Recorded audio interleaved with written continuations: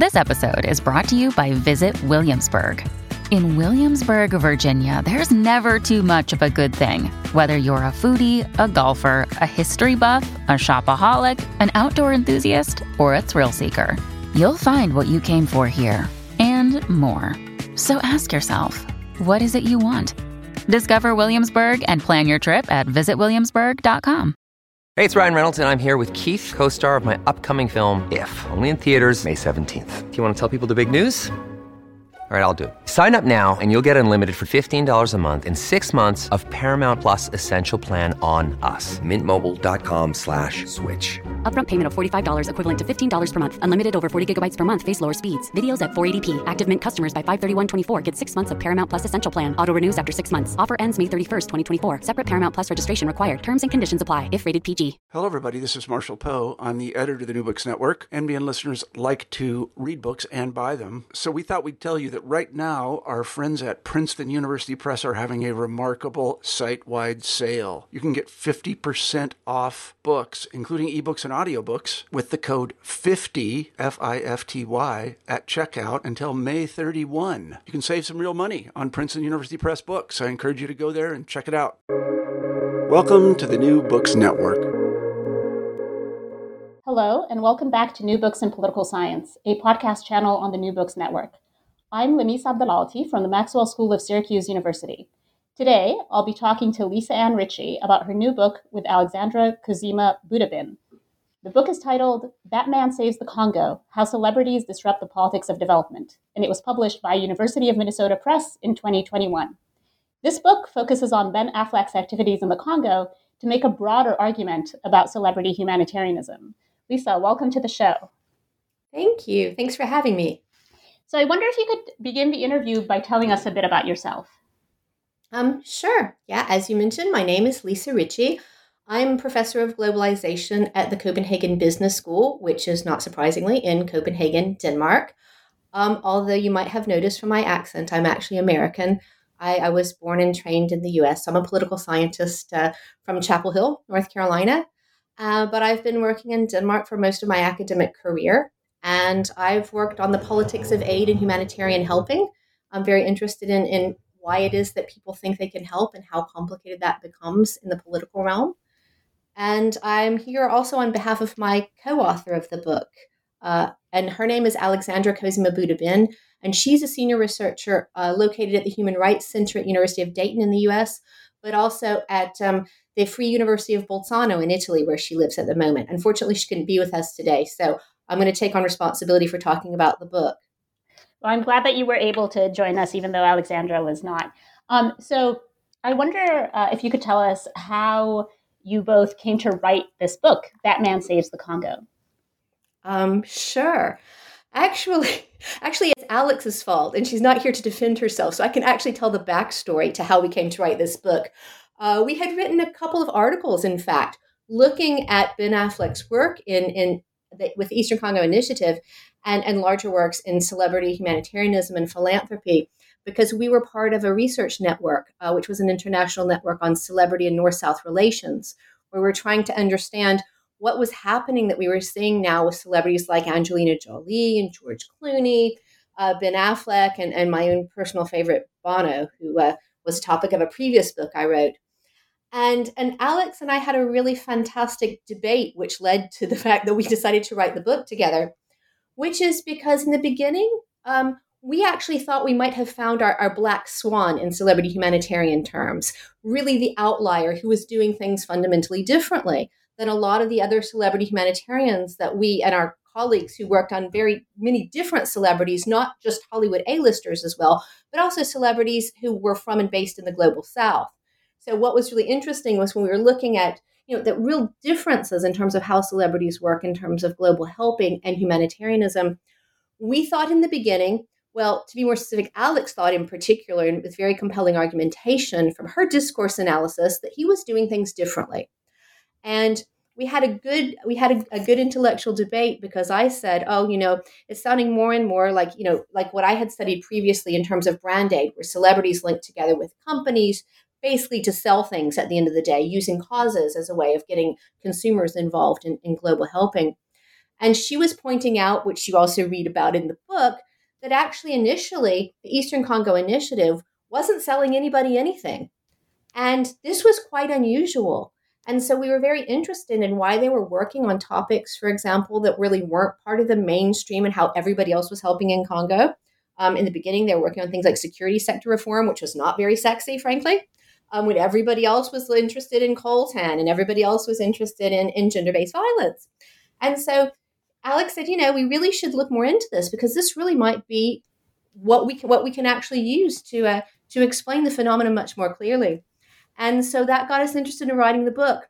At the end, I'd like to say that, of course, as we started, continued studying over time, then Ben Affleck and his ECI organization did get more interested in partnering with business, which, of course, as you know, takes up a lot of the book, and selling lots of different kinds of products. And so at the end of the day, it turned out not to be our Black Swan example, but to be a really excellent illustration about how the power of celebrity actually can work in terms of really trying to convene different kinds of interests and power, both financial interests, but also representational interest, and what we're getting in terms of the image economy. So that's what we did. That's why we decided to do it as a book at the end.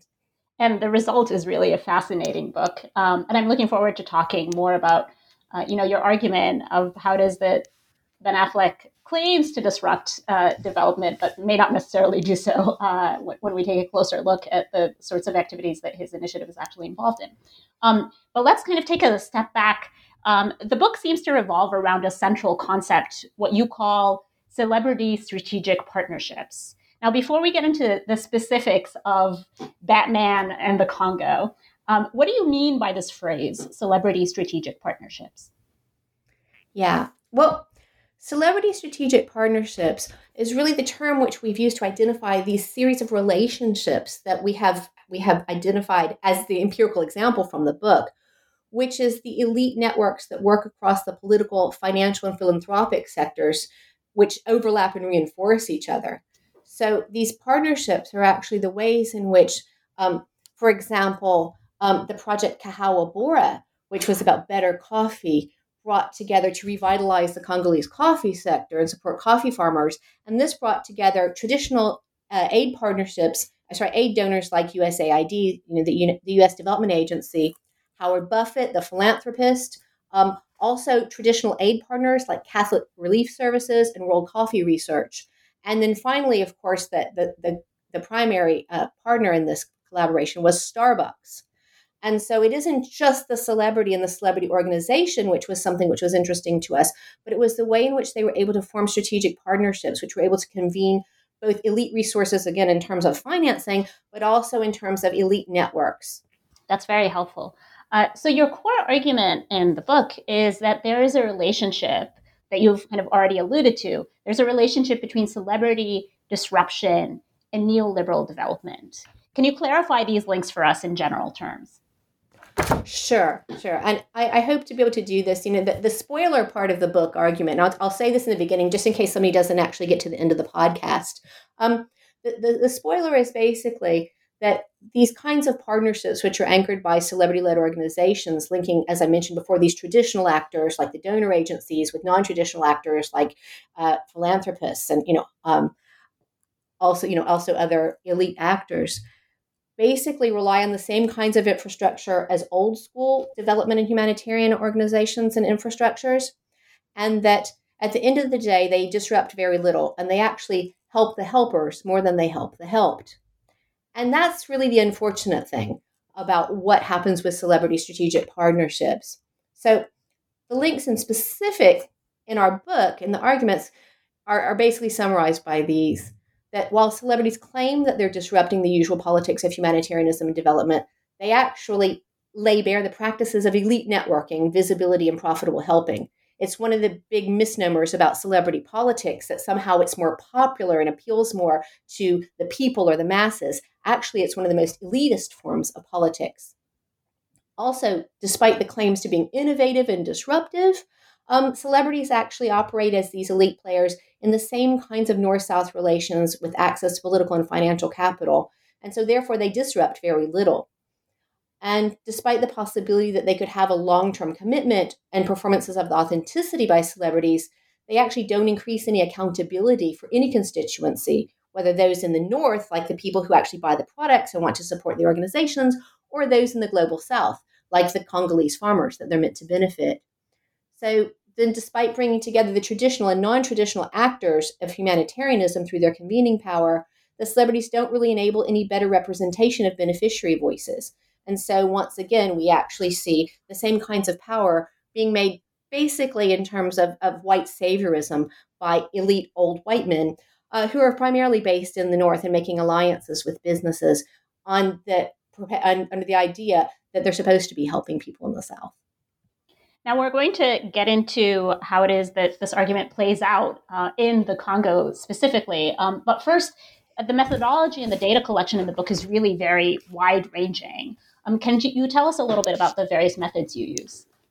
Sure. And thanks for asking. That is actually one of the absolute joys about talking on a political science podcast, because I often talk to people about the fact that I am a political scientist, and they say, well, wow, what you do seems so interdisciplinary. And I say, yes, but actually what I get from political science is an attention to the methodology and the rigor, because these are the kinds of things that people are much more interested in and say, oh, well, that's just something you can study by, surfing around the internet. And one thing that we actually try to do is to take these relationships as elite politics quite seriously. And like other scholars of politics, we engage in a combined kind of methodology, which we actually call it, we draw from other scholars, calling it a bricolage approach, but where we actually link together ethnography. And this is because we think it's extremely important to actually include actual relationships with people who are Congolese, who are working on Congolese politics based in the U.S., Congolese people who are working in the Democratic Republic of Congo, North Americans working on both sides, and also other internationals.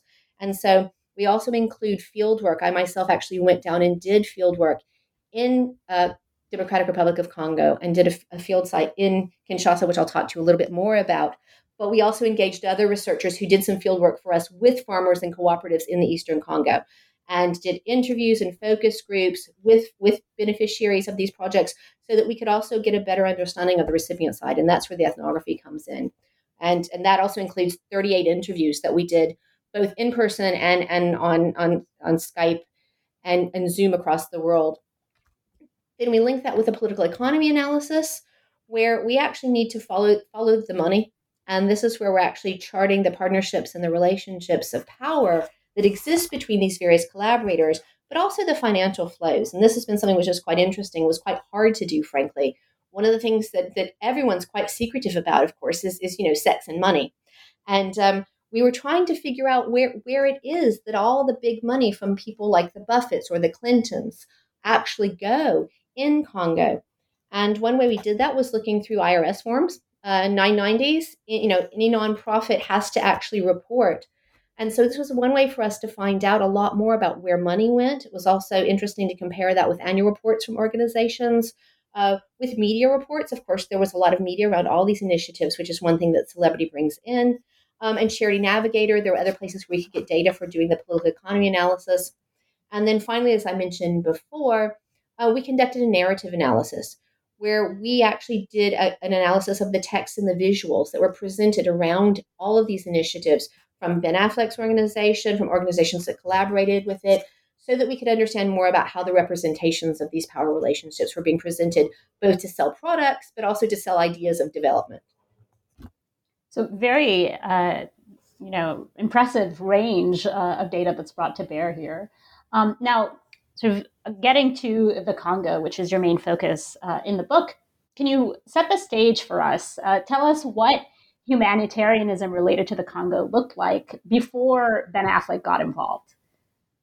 Oh, wow. Yeah, thank you for asking about that. Because, one of the things I think I'd like to do, if it's okay, is I'd like to just read you a very short vignette of one of the more historical precedents for the Celebrity Strategic Partnership. Because one of the things that's very interesting to us is that when we start to talk about these partnerships and we show the ways in which they interact, it seems like something which is very contemporary, very Hollywood, very linked up to Silicon Valley meets Hollywood do-gooding.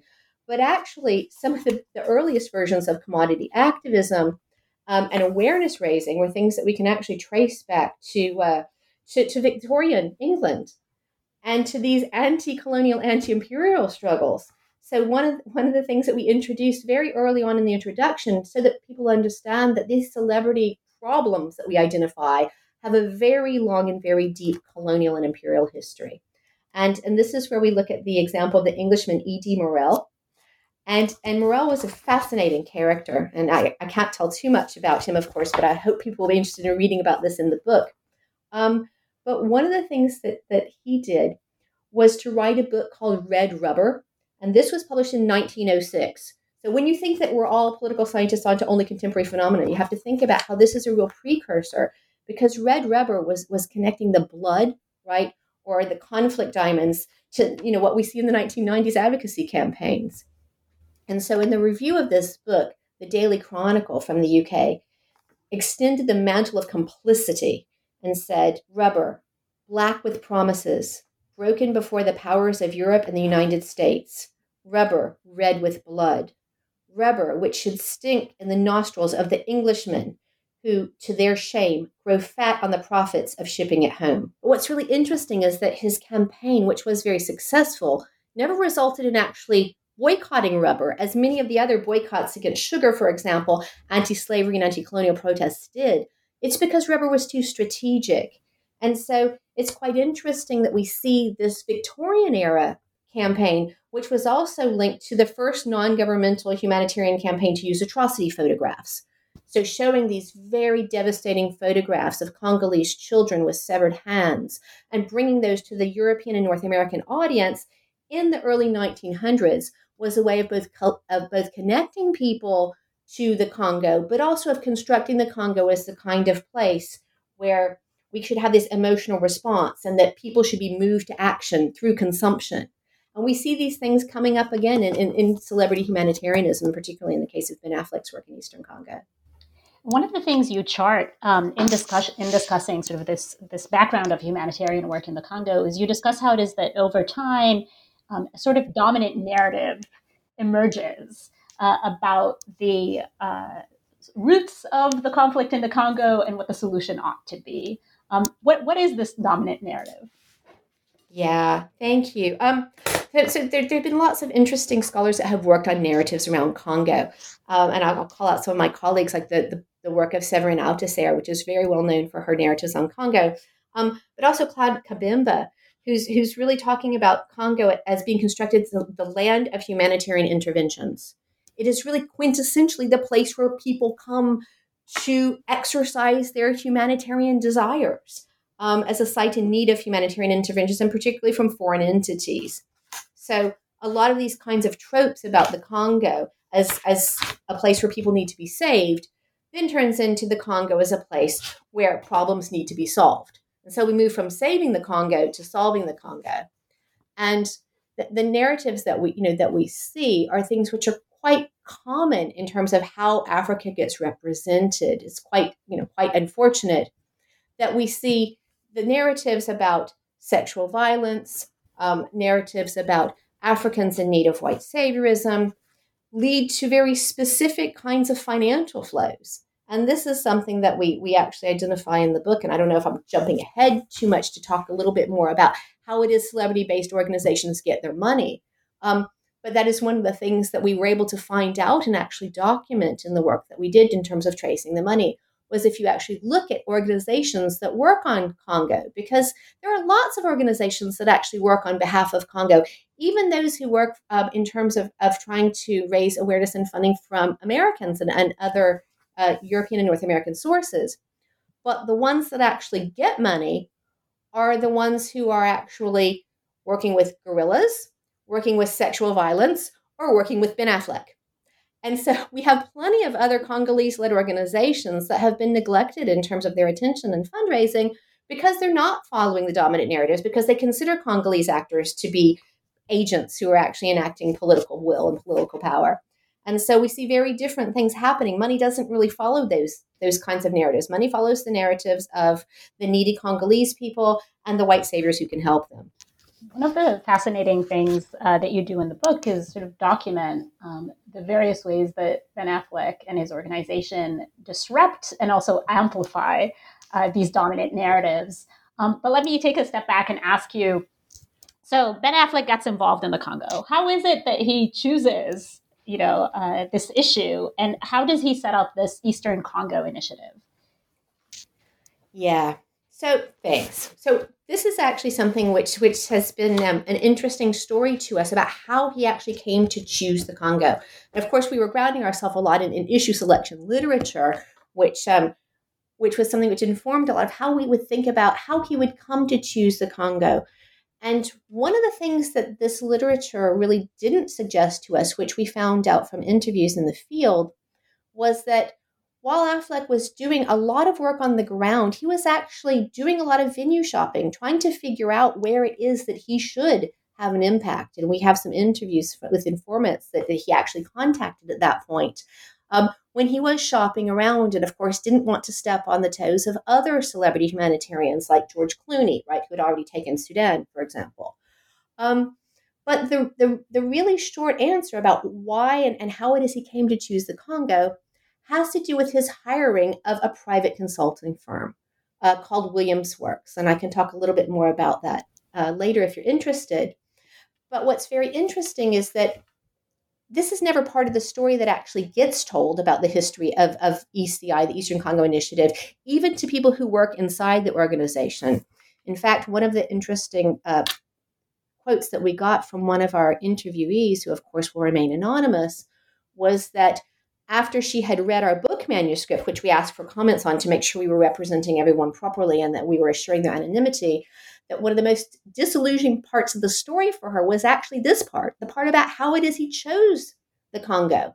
Because he chose it as a strategic choice on the advice of Williams Works and Whitney Williams' strategic work in terms of where it is that the political aspirations could be most effective. Because he hired this firm to help him to create this organization and to gain some experience with politics. Because at this point, there was a question about whether Ben Affleck himself might be going into American politics, but Whitney Williams, who comes from a political family, was already very much on that path. And so it's a politically connected Washington, D.C. firm, which is very much dealing with political insiders in D.C. And so she helped Affleck to connect very quickly to philanthropists for funding and to high-profile elites to give him credibility. So after touring around in Africa and selecting a suitable conflict-afflicted country, they then gathered expertise to give him a crash course on the Congo. And so the Eastern Congo Initiative was launched in 2010 after this sort of venue shopping where ECI was able to set itself apart from other development organizations by doing both grant making but also advocacy. And so that was related to their connection to other community-based organizations. And this was on the basis of doing, again, a lot of good strategic consulting work and figuring out where he was likely to have the biggest impact. So early on, you described how, at least your co-author, Ben Affleck and his organization seemed to be a black swan, right, in the field of celebrity humanitarianism. Can you just clarify a little bit, what is it that seemed to set this organization and Ben Affleck apart? I think in the beginning, what really set Affleck's organization apart was the fact that they were not following so much the dominant narrative. And this is about narrating the Congo, which is what we identify actually in chapter 2, which we subtitled Dangerous Single Stories in the Organizations That Need Them. And the reason that it seemed different is because there were lots of organizations already working in the Congo. And the organizations which were working were organizations which were identified by one of our experts in an interview, where she started to give us a summary. She was talking about there was so much going on. And this is what we actually start the chapter with, where she says, Eve Ensler did the vagina monologues in Bukavu. Many Pansy survivors were pressured to tell their stories publicly. These are victims of gender-based violence. And she said there was yoga for the Congo. There were clowns without borders. And then she stopped and laughed. She said, when the clowns showed up, we knew it was a circus. And that really summarizes what was going on. There were so many different organizations coming and going. And that Ben Affleck's work and the Eastern Congo Initiative seemed to be much more serious. They were given a lot of credibility. I mean, as you might know, Ben Affleck was given an honorary doctorate at Brown University. It's been interesting to hear my colleagues talk about being there for that and about how it was that, this was something which was taken extremely seriously in contrast to the clowns. And so this is one of the reasons why we thought, well, this really might be a very exceptional organization. And in many ways, it has been exceptional. It was exceptional in terms of attempting to work with local organizations. It was exceptional in terms of actually trying to, in the beginning, not go along with conflict minerals and sexual and gender-based violence, which were the two things which every single other organization was involved in trying to help with. And in terms of trying to deal with something, much more difficult, like security sector reform, which doesn't have the usual photogenic recipients of the worthy women and children that everybody likes to try to help, right? When you're talking about men who hold guns, you make things much more politically complicated. And for humanitarian helping, that's something that's not used very often. Slightly unfortunately, in some ways, in terms of our narrative, that did shift over time. When the security sector reform proved to be not terribly surprising to anyone who knows anything about Eastern Congo, or about Congo in general, or about the politics of Central Africa, something in which a rather novice organization that didn't have history with the political situation in Congo or in other African countries and didn't understand the very complicated politics involved, didn't really have much of an impact in. And so they quickly shifted away from that and moved into what seemed to have been what they considered an easier and less risky area, which is economic development. Perfect segue to my next question, which is, you do in the book sort of very carefully document this shift from by Ben Affleck's organization from a focus on security sector reform towards development. So tell us about how he came to partner with Theo Chocolate and with Tom's. Okay, yeah. Well, Theo Chocolate was actually the first. It was the first time where I said to Alex, "No, you see, I told you he was going to tell us something. He was going to sell us something." As the author of previous work on Brand Aid, I was just waiting for the product placement to come in. And when it did, it really reoriented the kind of research we needed to do, frankly, because instead of identifying and chasing what was happening with an alternative approach to celebrity humanitarianism, we then were looking at what we saw, which was a deeply reinforcing politics of neoliberal humanitarianism and Brand Aid, which is something, fortunately, we knew something about, but it was where the partnerships with Theo Chocolate was fascinating, because not just because they were partnering with a chocolate producer and producing chocolate bars for sale, which were two kinds of chocolate bars which were meant to heal Eastern Congo. But it was the idea of marketing this caring and marketing it through everything from the logos on the chocolate bars to Ben Affleck's promotions, which he linked together with his own promotions. At this time, this was a bit in the past, he was doing the film Argo. Remember Argo, where Ben Affleck sort of had, kind of long hair, 1970s look? And it was interesting because all the media time that he used when he was promoting Argo was also used for product placement for Theo. And not coincidentally, this was also a way of putting up the Eastern Congo in the minds of Americans who were meant to buy these chocolate bars to support Eastern Congo. And this was actually one of the things that I started doing research really much more seriously about, to understand, well, what were the representations that he was selling of humanitarian helping, of local development, as he sold these chocolate bars. And can I give you a quote? I wish we could just actually splice in the ABC News clip from Ben Affleck, because the interesting thing is he says so much by saying so little. Could I read you the text from the clip? Yes, please. So the interesting thing now, and I'm going to read you this text, which is from, you imagine Ben Affleck sitting with the ABC News reporter, okay? And so they show the two chocolate bars, and Ben Affleck says, "I started this organization called the Eastern Congo Initiative. We fund grassroots organizations in the Eastern Congo, which is, as you know, a terribly," and then the host interjects, so much violence, "war-torn place. And we work with these folks at Greenhouse to bring their cocoa up to the level of international standards. And we hook them up with Theo's chocolate. And we have a Congo chocolate bar that's going on sale. You can get it on the internet. It'll be at Whole Foods. And you can have a beautiful chocolate meal and also help make the world a better place."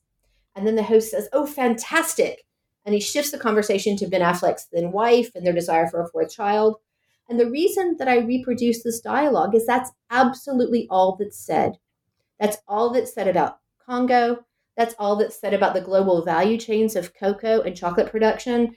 It's all that's said about what they claim to be militia-proof chocolate, which is creating this imaginary world in which, there's helpers who are the people who buy chocolate bars, and Ben Affleck and chocolate farmer and cocoa farmers who actually receive this help. And there are no politics, and there's no trade barrier, and there's no difficulty in terms of value chain monitoring. None of these complicated politics actually come up. It's much more an idea about the stereotypical Africa that gets represented over and over again. And that's what people want to buy when they want to feel good about buying chocolate. And so in the book, there's also a similar examination of how it is that the Eastern Congo Initiative partners up with Tom's Shoes as well. And in the book, you discuss how it is that these partnerships set the stage for an even more ambitious project with Starbucks. So can you tell us about Kahawa Bora, which you mentioned earlier on as well?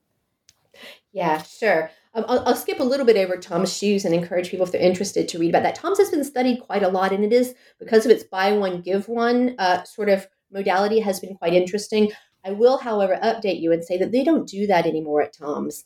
I follow quite closely and attend industry conferences because this is fascinating to me about how companies are becoming involved in terms of people wanting to put their money where their politics are. And suddenly this idea of donating shoes wasn't good politics anymore. So what is, however, still extremely successful politics is drinking good, sustainable coffee.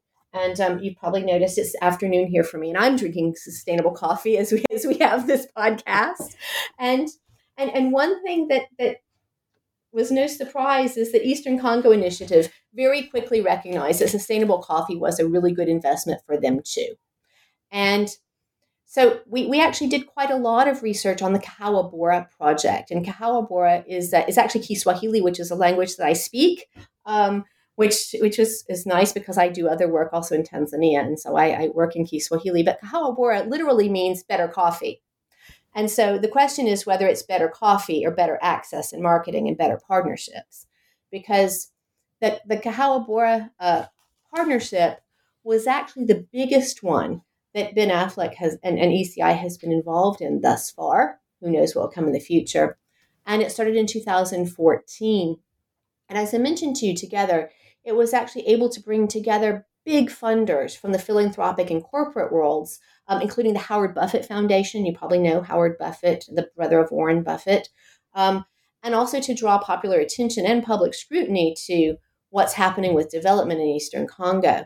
So the interesting thing about this partnership is really the scale.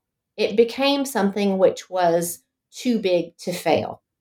And we chart in our book, also in some other articles, on how it actually is that this partnership really was advertising itself and branding itself as transforming lives in Congo.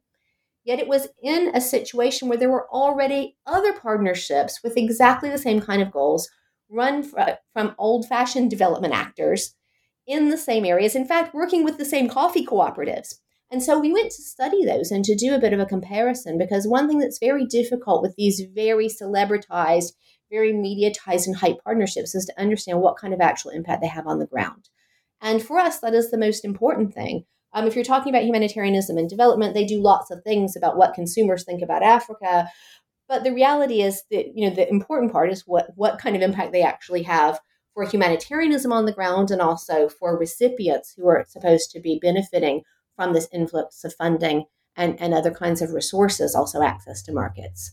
So Kahawa Bora actually was what became the flagship for Ben Affleck's announcement to the U.S. Senate on Foreign Relations, when he was saying, this isn't charity in the traditional sense or aid, it's good business. And the whole idea, of course, is that Kahawa Bora was one of the biggest partnerships to actually bring business in to development in Eastern Congo. And what we found both, in our work looking at ECI and the relationships in Kahawa Bora, but also looking at how Starbucks works, is that it was extremely important in terms of being too big to fail, because it brought in such big partnerships, okay? And that there were a lot of conflicts which we identify, and I won't go into too much of that, in the project when it had started, for a lot of reasons, including the fact that they had very inexperienced people working on it, So then they brought in a lot of expertise to try to save Congolese coffee. But it's also something where they actually got so much media coverage that it became too big to fail. Just some examples. In the New York Times, Ben Affleck actually was asked to write an op-ed, which was quite surprising. And in this, he said, "The Congolese need our attention and support. In the private sector, Congolese coffee and cocoa farmers need greater access to financial assistance and help with organizing and advocacy efforts." And so from the New York Times, there were articles in U.S. News and World Report, in People, in Glamour magazine. One of ECI's founders gave a TED Talk, which was entitled, "Can Aid Work Itself Out of Business?" And the whole idea was that through bringing in businesses like Starbucks, they were going to allow aid to work itself out of business through business. So there is the irony here in my voice, but the real irony is that they were working with traditional organizations, which were the only ones that could make anything happen on the ground. But because it was too big to fail, USAID basically couldn't close it down, while they did have difficulty getting them to meet their usual accountability standards. And this was also where we bring up a lot of the problems that we see with celebrity strategic partnerships, which is that they're really having difficulty being held to accountability standards because there are potential voters in the United States who are reading Glamour magazine and concerned with whether or not we're actually helping Congolese farmers enough by buying the right coffee. I appreciate sort of the passion that's coming across in your voice right now. Now, as you describe in the book, Affleck's humanitarianism winds up getting a lot of visibility and attention, right? He's lauded as being someone who's done a really good job educating himself about the situation. He winds up testifying in front of Congress, as you've mentioned. How were his activities perceived on the ground in the Congo? Yeah. That's such a good question. And that's one of the things that I will say I'm most proud of, in the book, is how we're able to combine both how these things get represented and talked about in popular media, but also how people who are non-celebrity humanitarians actually perceive of these celebrity humanitarian interventions.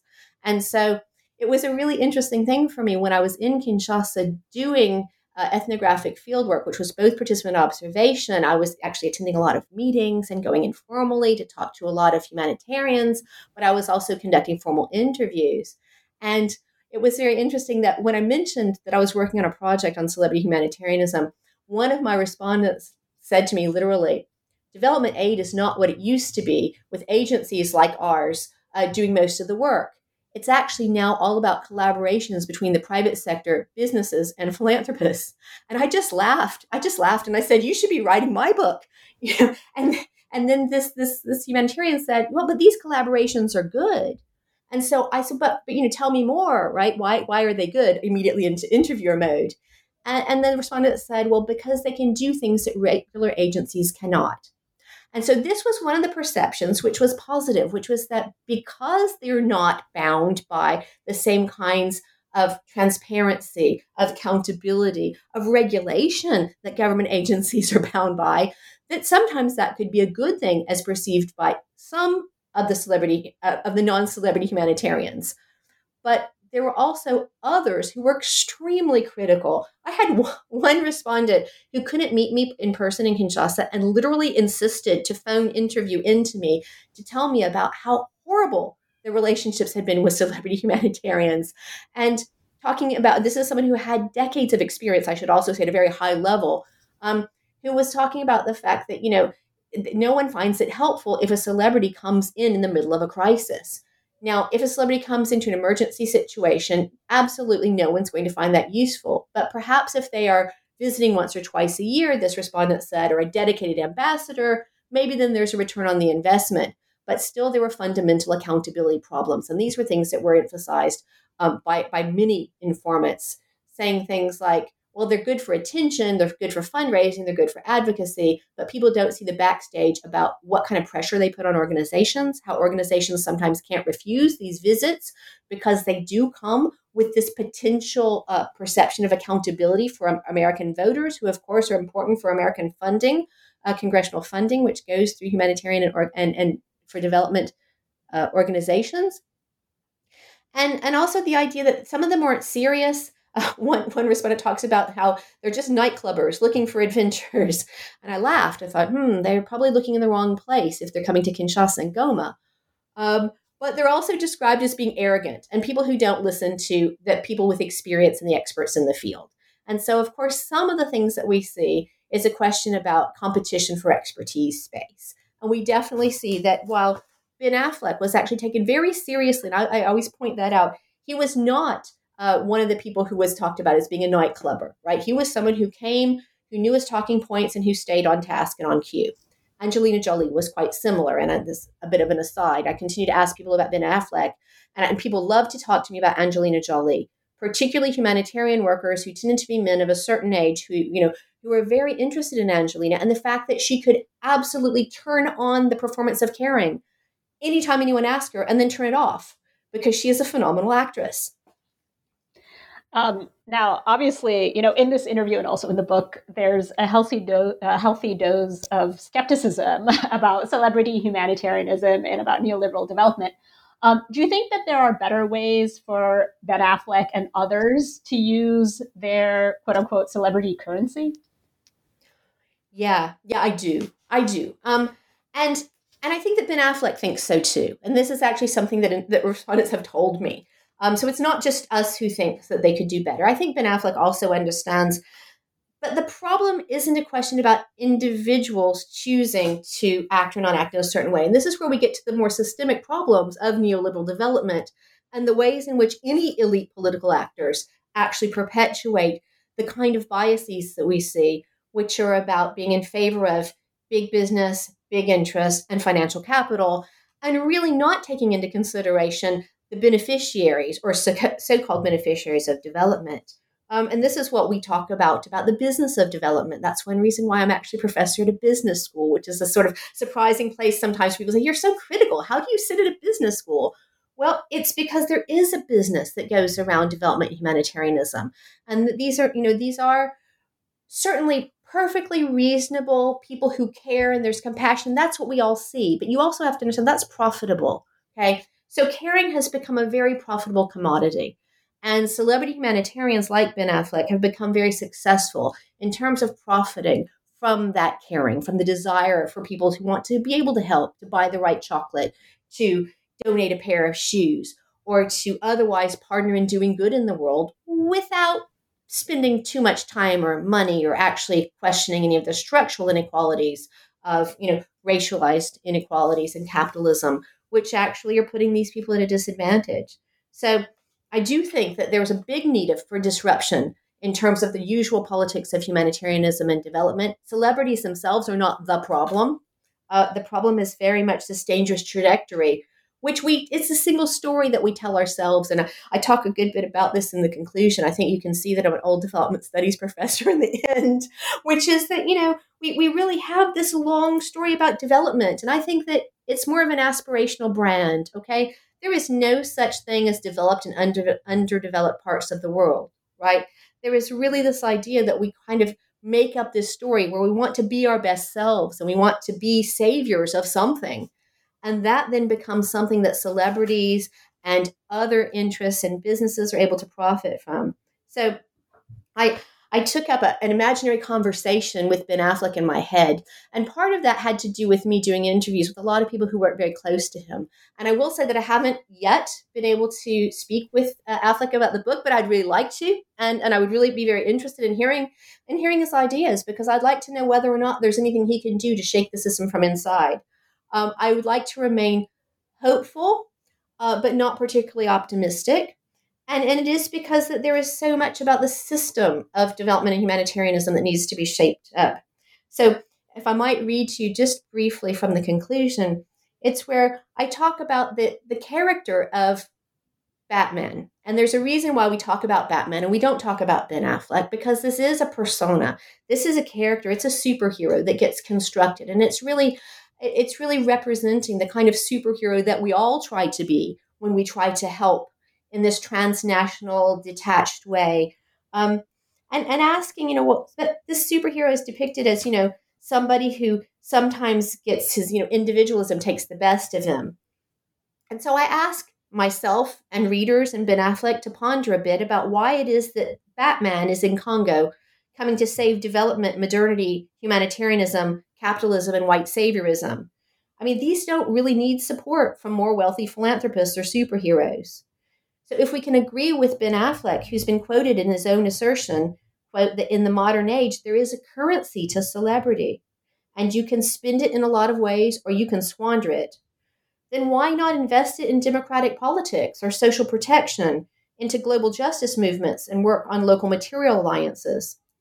Ben, why not use your wealth and charisma to convene visionary voices and then quietly hold the audience in the room while they speak, not as product spokespeople, but for their own agendas, not for yours?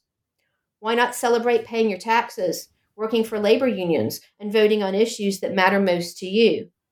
Why not use public attention to rally calls for greater accountability by governments and responsible business practices by corporations? And Ben, why not remind Americans that Africa is not our battleground, it's not our classroom, and it's not our stage, and instead turn our own political conflicts and our moral lessons and our need for creative performances into better reflections and actions and agency at home? So that's what I'd like for Ben Affleck to do for us. That's very, very powerful. Moving on, there's a really interesting epilogue in the book that discusses how the COVID-19 pandemic breathed new life into the Eastern Congo Initiative after it had seemed to wane along with Ben Affleck's fortunes. So what has Affleck and his organization been up to during the pandemic? Wow, this was absolutely interesting for us because we thought the organization potentially was in the process of folding as we were finishing the book. And as all of us know, the most terrifying thing when you're finishing a book is something new is going to happen in terms of the empirical world that you study. And we always say we won't continue looking at it, but we always do anyway, of course, because that's how we are as intellectuals. We really want to know what's happening in the world. And when COVID-19 hit in Congo, for the first time, actually, ECI became alive again. And so we had some interviews where a respondent was saying how they were going to have a big merger. But then 2020, actually, COVID interrupted a big plan where Bing was, quote, going to do a big thing, all big and splashy. And so they started looking around for possibilities to remain useful in Eastern Congo. And they stumbled upon two. First, they actually discovered, they said that their friends in the USAID office in Kinshasa didn't have anyone on the ground in Eastern Congo. And they had a medical director in Bukavu, a CFO in Kigali, and a general manager in Kigoma. So they began writing this series of weekly briefs on the situation of COVID on Eastern Congo. Now, what's interesting is that most of these briefs I found out were actually written from people who were, of course, based in these other places in Eastern Congo, but located in the United States. So there's this notion about, who has the authority to actually tell what's happening in Eastern Congo and where they actually need to be to do that. So they were interpreting the situation on the ground for development actors. It wasn't clear whether the development actors themselves, USAID, were particularly interested in these briefings, but they were available and were very much applauded and promoted as part of the Eastern Congo Initiative's website and social media interface. And the second thing they did, which was actually as part of their work on social enterprise, and this is work for another day in another book perhaps, which is where they actually produced educational materials in English, Kiswahili, and French. And these were materials which were actually put out to try to inform people, of course, about how to protect themselves from COVID. But they were also marketing materials for a for-profit organization called Asili that ECI had just merged with. And so the idea is that, of 6 points, one of them is marketing, pure on marketing, where they say Asili protects your health and your health protects Asili, without necessarily making clear that this was a private for-profit health organization. This was also happening in Eastern Congo at the time when the government was engaged. They were very early on, unlike other African countries like Tanzania, where I work, which was not very early on involved in the fight against COVID. DRC was extremely active. They were active in the Eastern Congo. They also had a lot of international interest. And so it wasn't that there was a lack of government or international donor attention, which a small organization needed to fill. It was that there was an opportunity to service consumers while selling the idea that they were the ones who were going to provide health care for a cost for people who were dealing with COVID. It's so fascinating. Now, obviously, we've only skimmed the surface of the rich content that's in the book. And Lisa, I know we've taken up a lot of your time. So just one final question. Now that this book is done, what are you working on now? Wow, thanks. Right now, actually, we're working on a number of things. One thing we're doing is we're working on a forum piece because we've had the great opportunity of having other scholars discuss the book with us, which has been something for which we're extremely grateful. And we recently had a conference panel, both at the African Studies Association meeting and at the International Humanitarian Studies Association. And so we're working on a forum piece for the Journal of Humanitarian Affairs. And I want to plug the journal. It's a new journal, which is actually quite interesting and aspiring to meet the needs of both scholars and practitioners in humanitarianism and international relations. And so it's a journal worth your while. It's also open access, which is something I very much support. So for this piece, we're going to prioritize giving voice to other scholars and how these kinds of relationships of power that we've identified in our discussion of strategic partnerships are actually impacting the world, both of humanitarianism elsewhere and the practices of actual humanitarians, but also other scholars and how they think about these resonances between their scholarship and humanitarian understandings. And so that's part of what we're going to do. I'm also doing some other work on commodifying compassion, implication of turning people and causes into marketable things. And that's the large research project that I'm currently running in 3 countries. So I hope to have a new book that will come out of that once we get all the data in from Italy and Denmark and the US. Those sound like great projects. I really enjoyed our conversation, Lisa. Thank you for being on the show today. Thank you so much for inviting me. And I'm sorry that Alex couldn't be with us. I'm delighted that we got to talk about the book. And thank you so much for reading it. It's fantastic that you did that and you invited us. You're very welcome. The book is Alexandra Cosima Budabin and Lisa Ann Ritchie's Batman Saves the Congo, How Celebrities Disrupt the Politics of Development, published by University of Minnesota Press in 2021. Thank you for listening.